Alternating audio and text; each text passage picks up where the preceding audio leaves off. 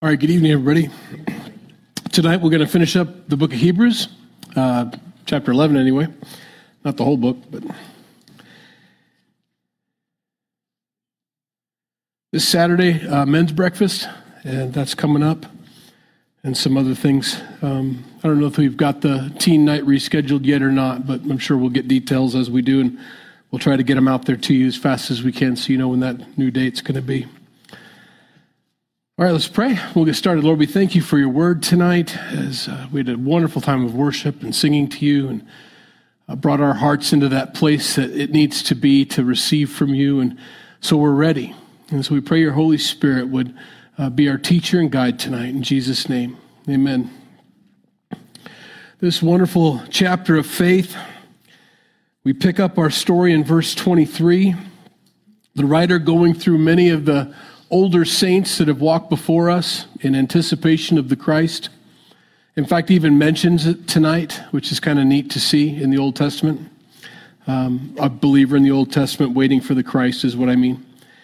And so we continue with Moses and his life. This is a man whose entire life was of faith. He's just got one of those stories, you know. And they can be a little intimidating sometimes to read a story like Moses. I appreciate the successes, walking by faith successfully. The failures that are documented about his life is fine, but it's still a little intimidating to read someone who was used so greatly from birth by God. And of course, that's what we all hope to be used as intensely, if that's the right word, completely. There isn't a day in Moses' life where God wasn't a part of it in the sense that his eye was very much on him and ready to use him and manipulating the circumstances around him for a plan in God's mind that he was going to use Moses to fulfill. That's what, of course, I want. All of us do. So he spends some time here more than most of the people that he's gone through in chapter 11. Verse 23, by faith Moses, when he was born, was hidden 3 months by his parents because they saw he was a beautiful child and they were not afraid of the king's command. There's a lot there. The reason his parents were hiding him was because the command was given by Pharaoh to kill all the baby boys when they were born and throw them into the Nile. Moses being born and was supposed to be thrown into the Nile, Dad looked and said, we can see this is a beautiful child. Now, that doesn't mean what we think it means. Man, he's attractive. He'll be on Vogue, or GQ someday. Not what he's talking about. He's a special child. There's something about him. There's a gift. Well, I don't know a parent that doesn't look at their baby and see that. And I don't think we're meant to think anything more of this. The two words that came together in this verse for me, as I was studying, was that they were not afraid, but they hid him. Isn't that interesting? They're not afraid of the Pharaoh's command. If anybody was found to be harboring a child that was supposed to be thrown in the Nile, it was certain death for them as well, for not following the Pharaoh's decree. But they were so unafraid, but they still hid him. They still did what was necessary to make sure he was safe. They weren't belligerent, saying, we're raising this baby no matter what you say, publicly, out loud. They took him and hid him away. It reminded me of a story. I can't remember the guy's name. I'm just remembering the story, else I would have looked it up and made sure I had all my facts straight. Oh boy, I wish it would come to me. Dear God, help. He was a church planter in Russia for Calvary Chapel. Before all the churches were shut down by our wonderful friend Putin over there. But when he would go across the border with the Bibles and would bring a new missionary with him that was going to go over also with him, he would light a cigarette. He would turn on the raunchiest rock and roll music he could find and pull up to the checkpoints that way.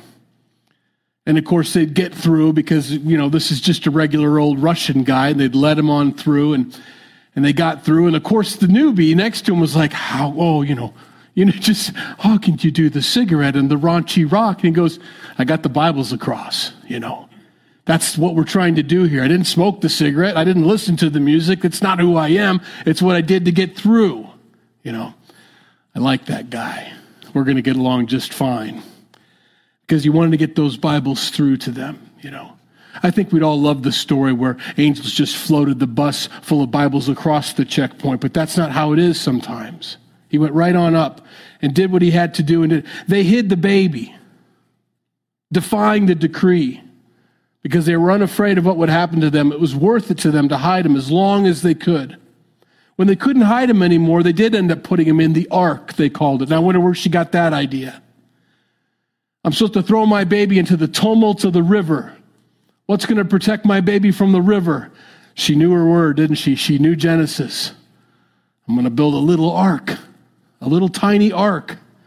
And I'm going to put my baby in this little ark. And she floated it down the river saying, it'll be fine. No rudder, no sail. It's going to go fine.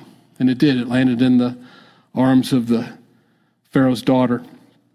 Moses' whole life starts with faith. Now, he didn't have anything to do with that faith. That was his mom and dad's faith. Mom and dad had an older son named Aaron, who was obviously born before the decree. And Miriam was born after Aaron. That's his sister. And then Moses. But Moses was supposed to be thrown in the water. And they said, no, we're not throwing him in the water. And so by faith, they did this. I like that. Obeying Pharaoh isn't always, the right thing to do. We know that the two midwives drugged their feet in defiance of Pharaoh's command. The midwives were supposed to kill the baby boys when they came out for the Hebrew women, and they just said, well, the ladies have the babies before we get there. They just kind of meandered there and took their time, knowing full well they weren't going to do that. Lots of ways to defy, but willing to. And this is what we need to learn also. When it comes to God, we obey God. We obey God.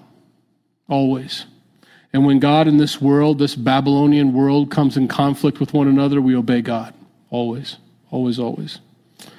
And so Moses' mom and dad give us a great example of that. Their faith, showing us what it looks like to trust God in defiance of the Pharaoh's command. Verse 24.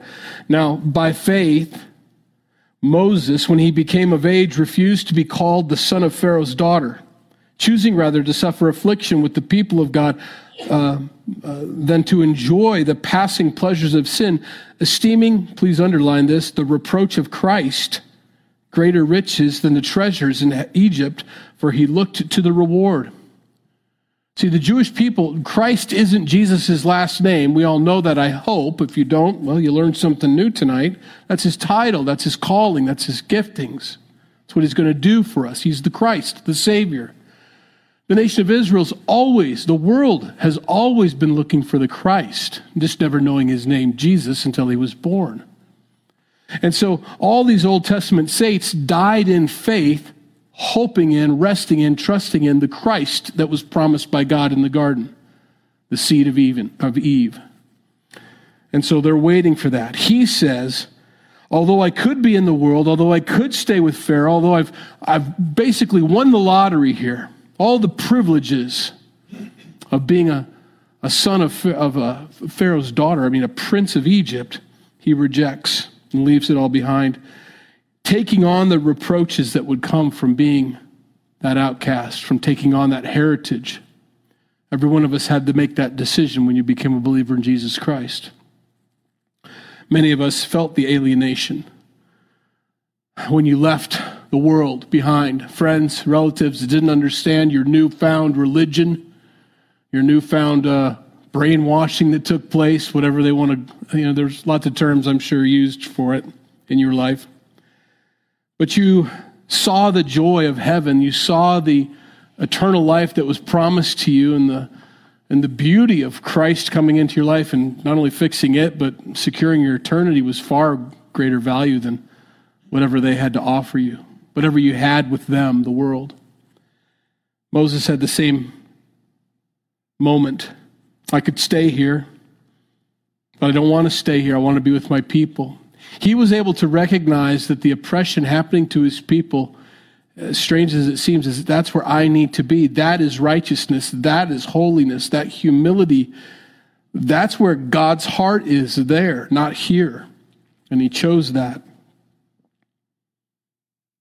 He took on those reproaches. What a brave thing. Verse 25.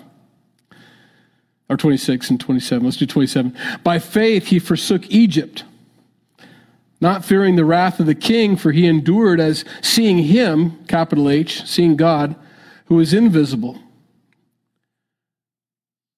I don't know if you understand what that means or whether you've maybe done the translation, but God was a bigger fact in Moses' life being invisible than the things he could see. I think that needs to be the case for all of us as we at least remember that. Maybe it is already. I don't want to assume that it's not. But is God a bigger fact for you than what you're seeing going on around you? See, the invisible God to Moses was fact. What was happening to him around him was temporary, minor, compared to the true.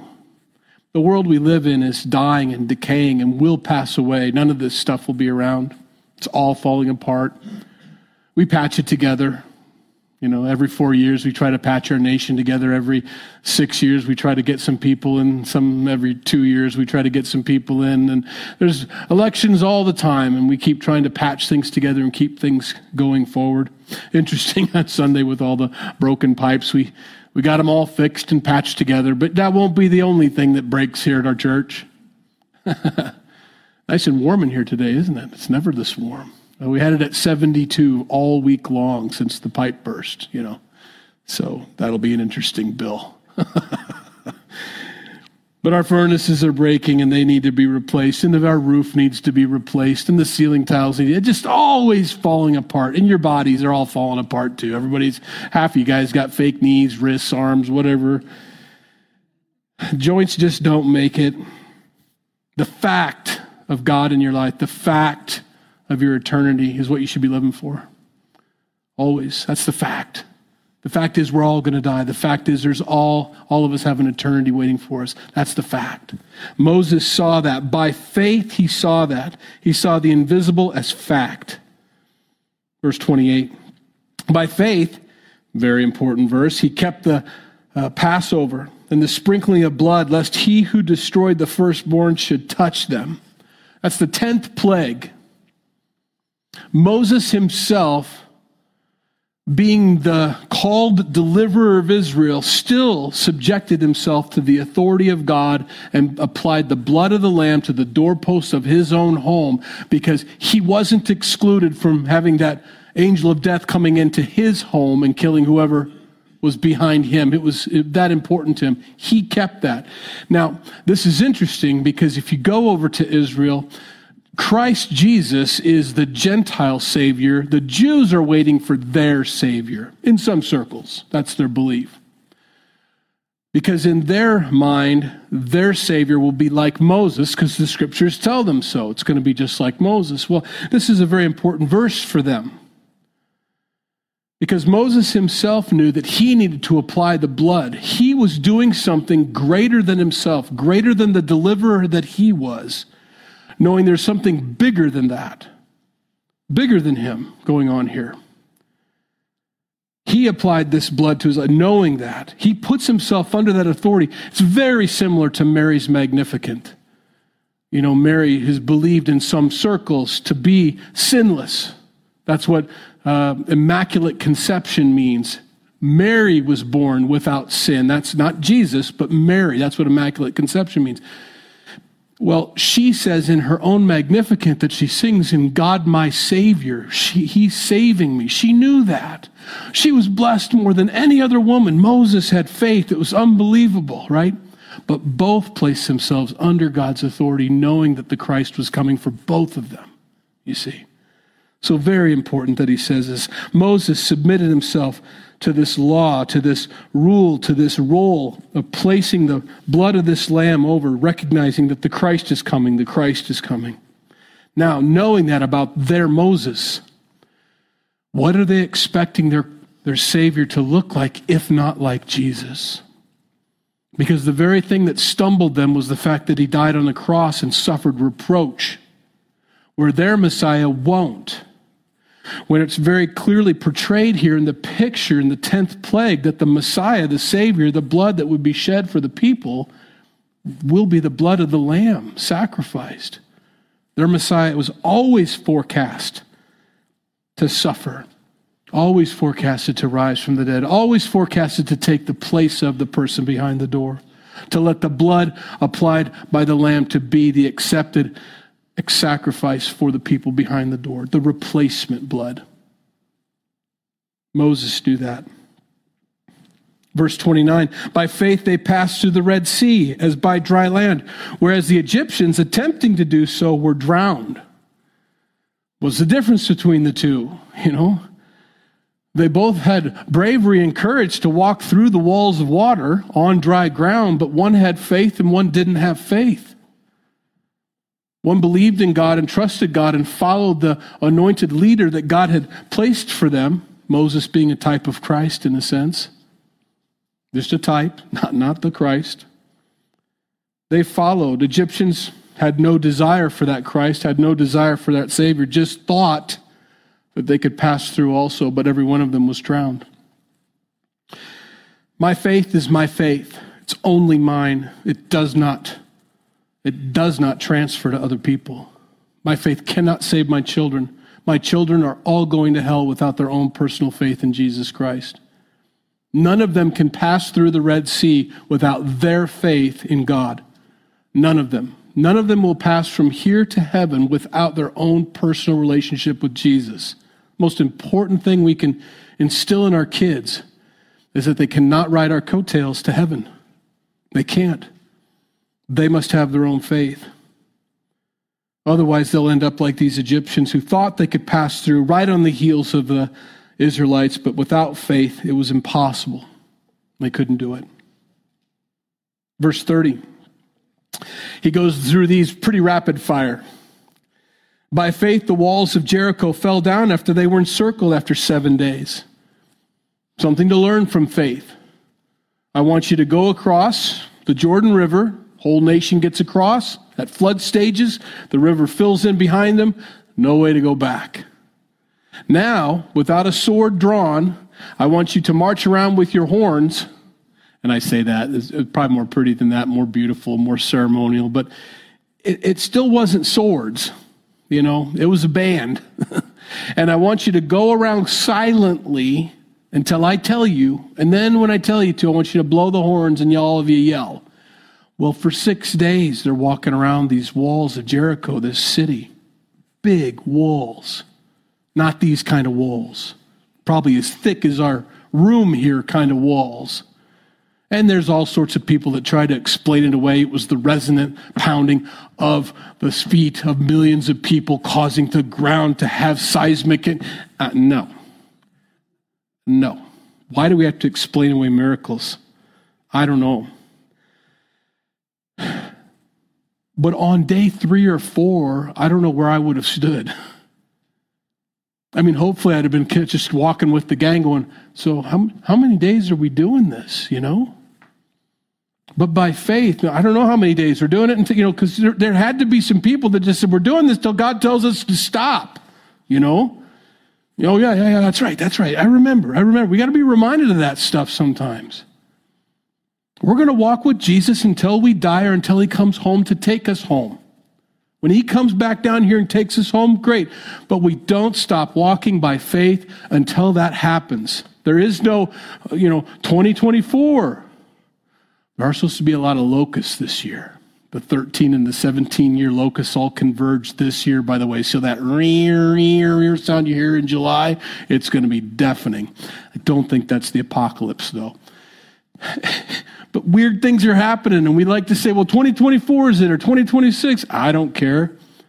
I don't care if it's the year 3000 that Jesus comes. Maybe we've all got our times off.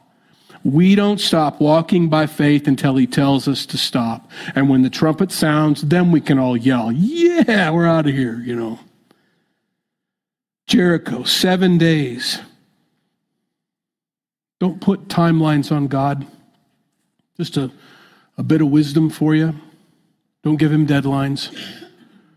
Got to do it by now. Got to do it by here. Got to do it by then, or else, or else, or else, or else. He doesn't play that. He doesn't do that.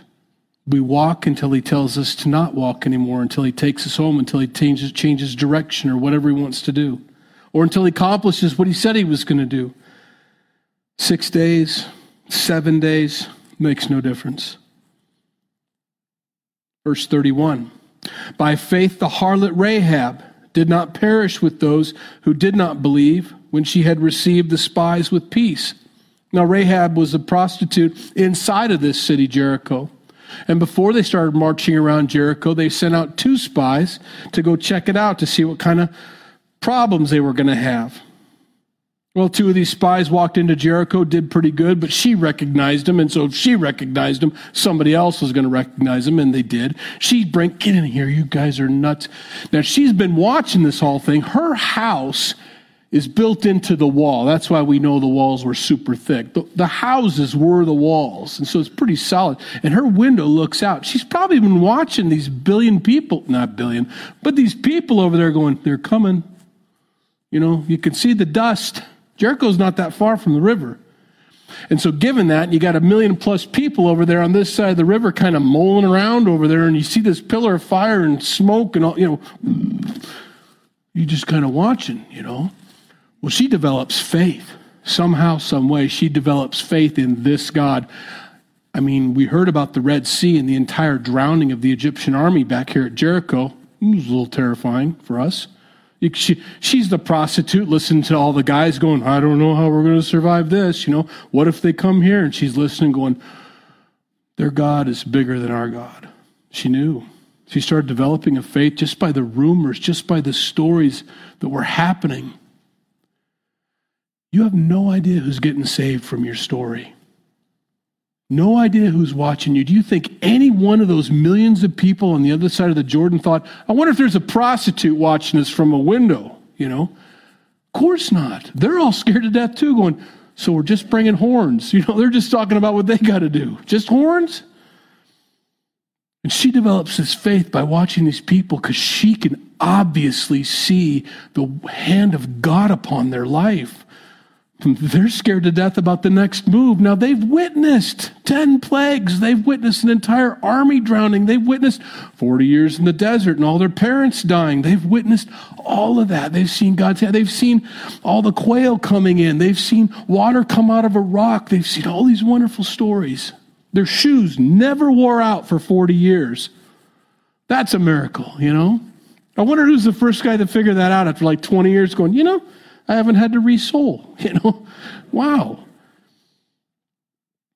She's watching and she develops faith. So when these 2 spies come in, she says, I'm on your team. That's the short version of the story. I'm on your team. Get in here. And she hides them, lets them out the window, sends them on their way. They find out about it. Hey, where'd you put those 2 guys that came in? She goes, they went over there. They didn't. They went over there. So she lied. And there are Christians that just argue about that. Should she have lied? Should she have told an untruth? Remember we talked about untruths and things like that. You know what? Here's what God saw. By faith, the harlot Rahab did not perish with those who did not believe when she had received the spies with peace. That's what's written about Rahab's story. That's what God saw. That's what God cares about. If we care about anything else, he's not. We're wasting our time. Your story, I know you know your story like I know my story, and it's a mess. It's just a stupid mess is what it is. I've got lots of great stories about how I did great with God. And I've got lots of great stories that I've never told you about where I did not do great with God. But when God writes these things down, and make no mistake about it, this is not a comprehensive book, chapter 11 of these things. Okay, Micah has a full book on these things. He talks about the books written about all the things that anybody ever did by faith. There is a complete record of every one of you and my life on all the times we walked by faith. It's written down for us. He writes these things down. How exciting is that? There's the Lamb's Book of Life, of course, but there's these other books where it says, and then they met together. It was documented that you came tonight. They sang songs to me, Wednesday, January, what's the date? 17th, Mike and Debbie Hill showed up, even though it was sore and snowy and rainy, whatever. They came. It's written down. So when you read your story to yourself, you're thinking, he forgot some parts. Thank goodness, right? By faith, the harlot Rahab did not perish with those who did not believe. Now, why does he mention that? I always wonder about that. Why bring up harlot? How about just the woman Rahab? Why is that part brought up? I think it's important for us to know the prostitute did really well by walking by faith. You wouldn't think she would. Prostitutes? They kind of barely get into heaven. No. She's in the book. She's the only woman in the book, by the way, in chapter 11.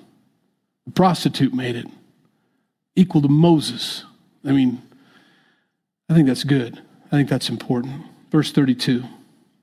And what more shall I say? For the time would fail me to tell of Gideon. Now he's going to go through these. I got to take time. We've got time. Okay. He goes through Gideon, Barak, Samson, Jephthah, also David, Samuel, the prophets, and then it goes on. I'm like, no, we got to take some time here. Well, his point is, and let's not miss it, because I'm going to get into the trees here. The forest here is, look at all these saints that walk by faith, and the rough parts of their life and the good. This book, although starts off with some major players, it starts off with paragraphs until finally we get to the end of this chapter, and it's just a quick blurb. It's meant to then all your names are there too, walking by faith. Just like all these people walk by faith, whoever's reading this book of Hebrews, your names are being written down too. It continues. It never ends. All these people walking by faith. Gideon. We've talked about Gideon a little bit. Let me get to my notes on Gideon. Gideon is in Judges 6. We won't turn there. We don't have that much time. Gideon's story was the story of the nation of Israel being oppressed by the Midianites at the time. And Gideon was called and led 300 valiant men with trumpets, horns, the jar with the torch hidden inside of it. And then at the right time, they broke the jar, exposed the torch, blew their trumpets, and the entire Midianite army just wiped out. Wow. By faith. He's called a great man, a great warrior for God, by God, even before he does it. Look at this great man, hiding and trying to get some grain done before the Midianites come and steal it. He's found in a place of humility. He's found in a place of being defeated. God finds him. But here's what he's not doing. What he's not doing is sitting back at home saying, I don't know why we're threshing grain for them anyway. They're just going to steal it from us. He's thinking, no, I'm going to keep some of this. I'm going to hide as much as I can. We'll keep as much as we can, but I'm not. There was hope. There was desire. I'm going to do something about this. I'm not sitting around, instead of saying, well, whatever will be, will be. This is just God's hand upon our lives and we must let it happen to us. No, I'm going to thresh some grain, That's what I'm looking for, God says. I want you to be used, he says. The next one is Barak. Okay, we've got a different group. We got all sorts of groups, different people here. Okay, some of you know the Bible. Some of you don't know the Bible very well. It's wonderful that you're here and we're all learning. We're all getting there, right? Who can tell me what you know? What's the first story that comes to mind about Barak for those of you who know the Bible? Just shout it out. Why?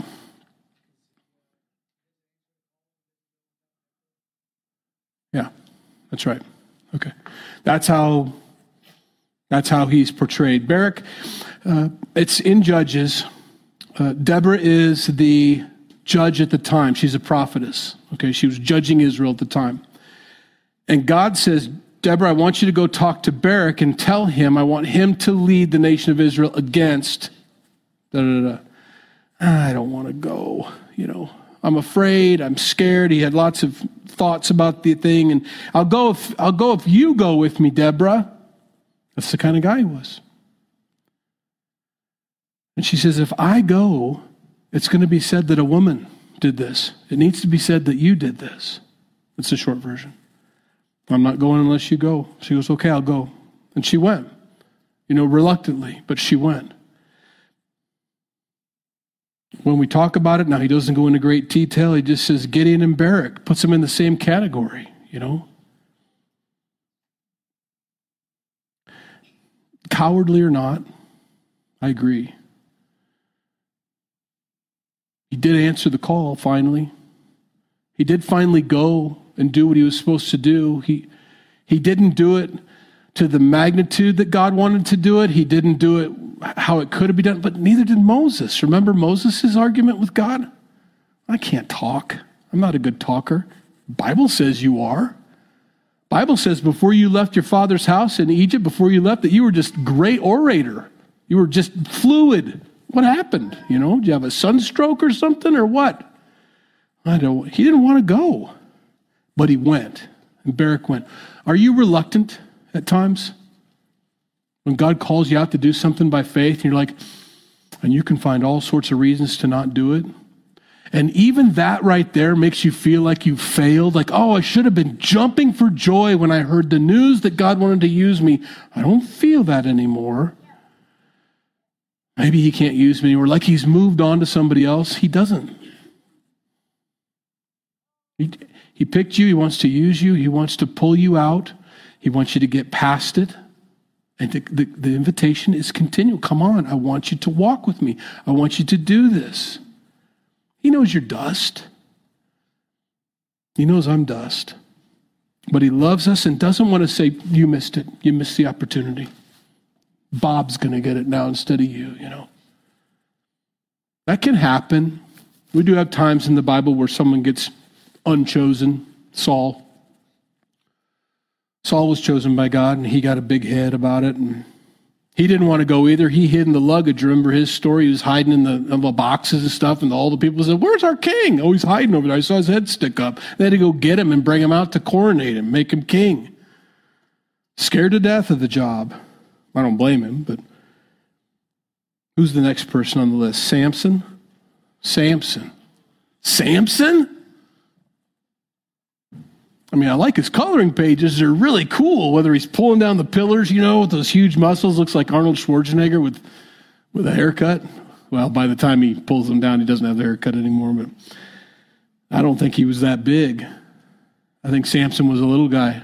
That's why everybody kept asking, where's your strength come from? It's not from the gym. It doesn't, you don't look like someone who can do this.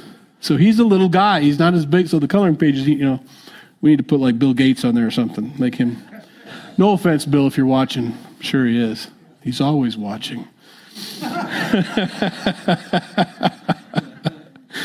Oh, my phone heard that, didn't it? Oh, great. I got them on me. Samson, can I give you and it doesn't mention this, but Samson's, he's self-centered, right? He's rebellious against his parents and anything that really has to do anything with God. He's a rebellious guy. He was violent, which it comes in handy if you're going to be a judge. I understand that, but not the kind of violence that like David had. It was vengeful violence. If they wronged him, then he took some Philistines out, But up until then, his first is what Delilah. Hey, she's a Philistine. She's a little gal. He doesn't care about the things of God. He doesn't care that they're the enemies of God. He doesn't care that he's supposed to protect the nation of Israel from them. He's mad because they wronged him, and it worked, and God used it. Even in the end, after they had plucked out his eye, gave him a haircut, eyes in this haircut, and he's getting stronger by the day, but blind, and has a little kid leading him around. His hair grows back and gets his strength back. And he says, please let me have vengeance upon my enemies, and pulls down the pillars so that all the Philistines get crushed by this giant rock thing that they're standing on top of. I don't know what that looked like, what that was all about, but it's from vengeance. I bring this up because God can use a lot of different people with a lot of different backgrounds and a lot of different heart issues. A lot of people that we don't think should be chosen. Can you imagine if any of these guys had Pastor search committee was looking and said, so Samson, tell me about yourself. He'd never get hired. Probably rightly so. Barak wouldn't get hired either. Where was the meeting? He didn't even know where to go. Jephthah. Okay, Bible scholars, who knows Jephthah? And what's the thing that sticks out with you about Jephthah? That's it. Sacrificed his daughter is what he says. That's what we know about Jephthah. Do you know his background? Do you remember his background? You know who his mom was? No. Good job, buddy. Prostitute. Excellent. That's hard to remember. I didn't remember that when I was studying for tonight. I'm like, sacrificed his daughter. That's what you remember. Here's the deal. He's this great judge that God uses and does this wonderful thing. And he's so excited that God's using him. He says, God, whatever the first thing that comes out of my house, that's what I'll sacrifice to you. Whatever I see when I come back from this wonderful thing. And it's his daughter that comes out of the house. His sweet, beautiful daughter comes and gives daddy a hug. Welcome back. And he's like, no, what have you done to me? Yeah, as far as we know, he follows through. That's the story we remember. You know his background, though? Like he was saying?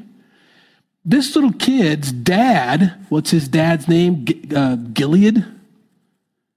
Gilead's his name, from the land of Gilead.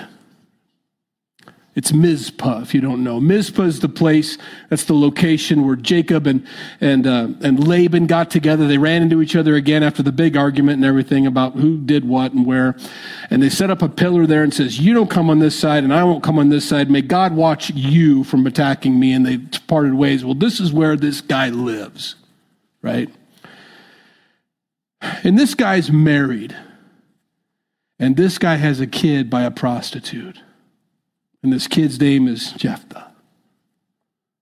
That's a hard place to start. He then has his mom, or his pseudo-mom, the actual wife of Gilead, has 3 more boys. Those 3 boys say, get out of here, Jephthah. You're not getting part of this inheritance, and kick him out. It's not his fault. How did he earn this?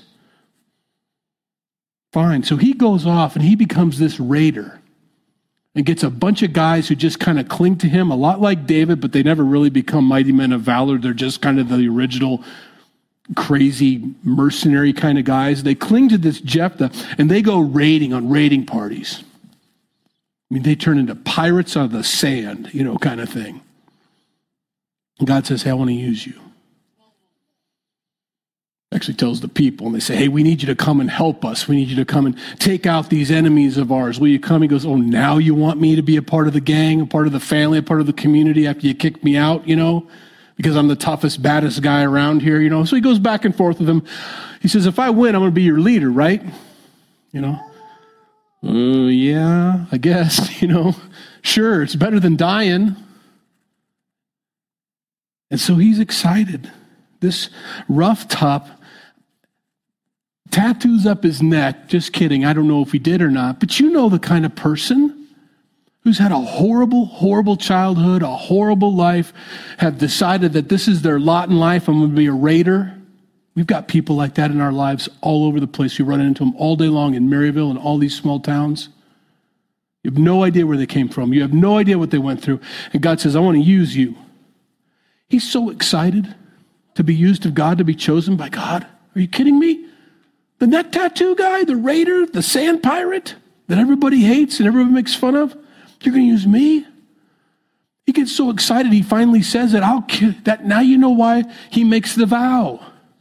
Because without this background, you don't understand why he says, I'm going to kill anything that comes to my...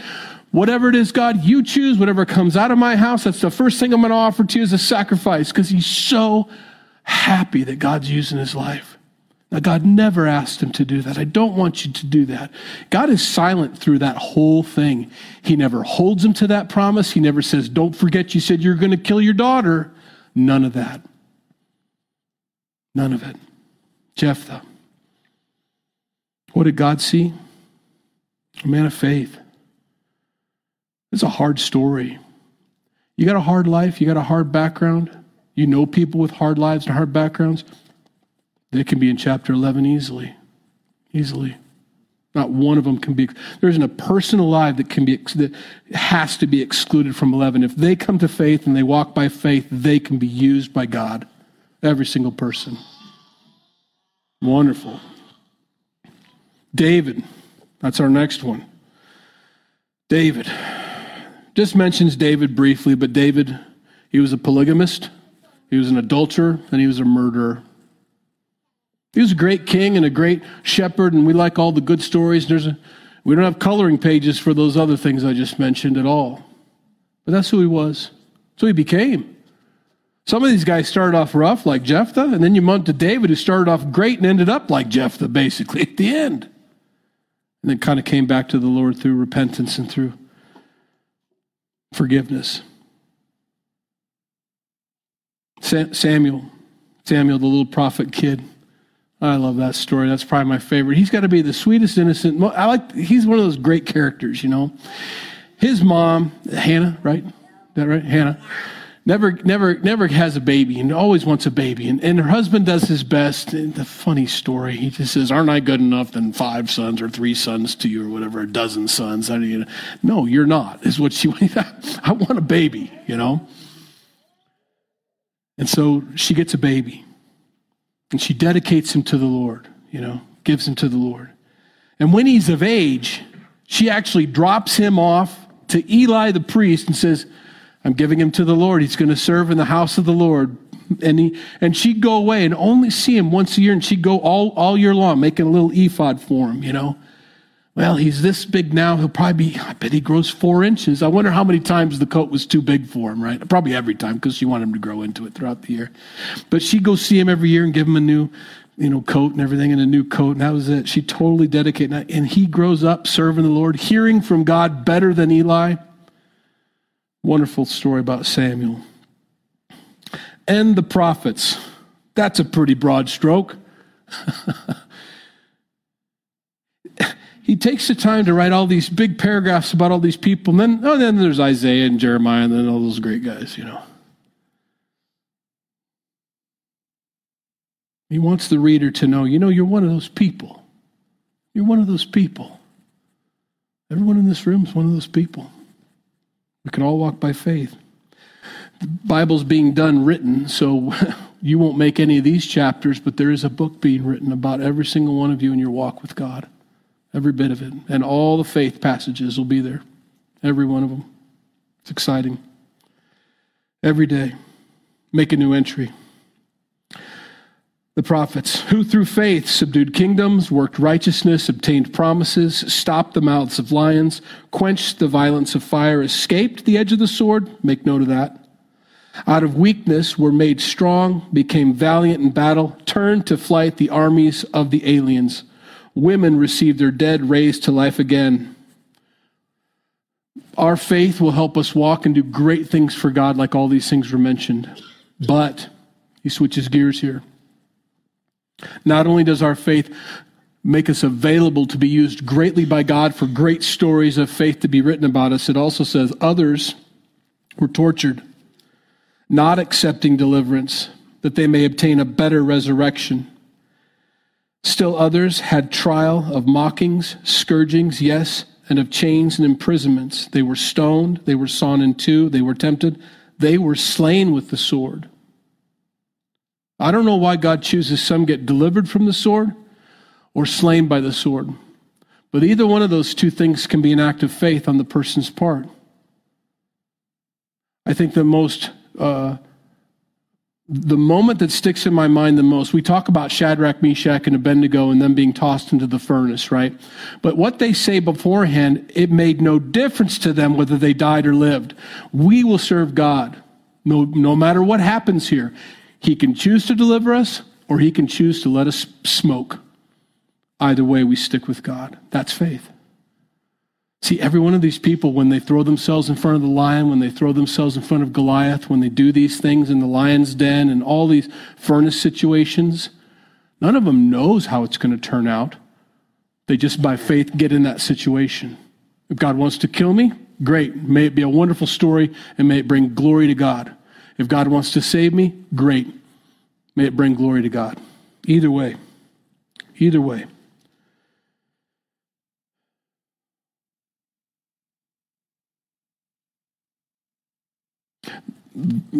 halfway through 37. They wandered about in sheepskin and goatskins, being destitute, afflicted, and tormented. You got David wearing king's garb, and you got people like John the Baptist wearing camel's hair, of whom the world is not worthy. They wandered in deserts and mountains and dens and caves of the earth. That's where they lived. They were the homeless. They were the ones chosen by God to be that kind of person, and the world wasn't worthy of them. Here's how we wrap it up tonight. And all these, everybody I've mentioned, he says, having obtained a good testimony through faith, whether that was through torture or whether that was through deliverance, did not receive the promise. None of them. They all died in faith, never seeing, not until after death. God having provided something far better for us, that they should not be made perfect apart from us. What's he mean? It's a funny way to word it. He's talking about the resurrections. There's two. There's two resurrections. The first resurrection are all the believers who walked by faith, hopefully everybody in this room, and if not, you need to be of faith tonight. Don't leave here without Christ. That's the first resurrection, and that happened all the way up until Revelation chapter 20, which hasn't happened yet, but that's the great white throne judgment, verse 11. That's the first resurrection. It's not like one big thing, it's all of them. The second resurrection is right there at the great white throne judgment. Everybody that died without faith or was living without faith are brought up to the great white throne judgment and are judged according to the books. That's the better. Hopefully we've all chosen the better. And maybe this week was not a great walk of faith for you. Maybe it was a crisis of faith for you. You're in good company. I hope we made that abundantly clear tonight. Because this, from tomorrow on, doesn't have to be a crisis of faith anymore. It can be a, yes, God, I'm going to do exactly what you want me to do. I'm going to step out by faith. I'm going to walk by faith. I'm going to trust you. I'm sorry, but I know that you're not writing all that other stuff down. You're writing what I do now with you. And I want to walk with you now. If you're not a believer in Jesus Christ tonight, and you've never walked by faith before, that's wonderful. You can put that all in the rearview mirror, and your first chapter can start tonight. The first entry into any of our books was this, and they believed on Jesus Christ by faith. It's the first entry. And you get lots more after that. Now, that's the only one that matters, by the way. If there's nothing else written, heaven is secured and locked for you. I just want a lot of entries because I want a thick book. I guess I'm prideful that way. Pray with me tonight if you haven't received Christ. Jesus, I have not walked by faith, and I have not lived for you. I've lived for myself, and I know that I've been at odds with you. That ends tonight. Tonight I realize that you died on the cross for all of my sins, for my entire life of walking after my flesh, after what I wanted, after my dictates of my own heart. And I want to change all that. I want to ask for forgiveness for my sins. I want to receive the forgiveness you have for me, for all of my sins. I want to apply, like Moses did, the blood of Jesus Christ to the doorpost of my heart and trust that his death on the cross was sufficient for the forgiveness of my sins. And by faith, I believe that. I won't see that till I'm with you. By faith, I believe that. I know that. It's the biggest fact in the room. That you, God, died on the cross for my sins. You made the way for me, and I accept that way tonight. Now, Lord, help me to live for you. The first entry being in the books now. I'm written in the Lamb's book of life. I've trusted in you for salvation. I've received the forgiveness of my sins. But from here on out, God, I want to walk by faith. Many, many times, I want many entries about me walking by faith, listening to your Holy Spirit saying, this is the way, walking it, answering those calls that you have on my life, ministering to the people you bring into my life, being your ambassador, your friend, your advocate. I can tell everybody about you until the day I die. And I will walk by faith till the day I die or till you take me home, God. Lord, thank you for these folks tonight. Thank you for the new entry in our book. We love you. In Jesus' name we pray. Amen. If you need prayer before you go, please come up. If you need a Bible, we've got free ones. Grab one. Otherwise, have a great rest of the week.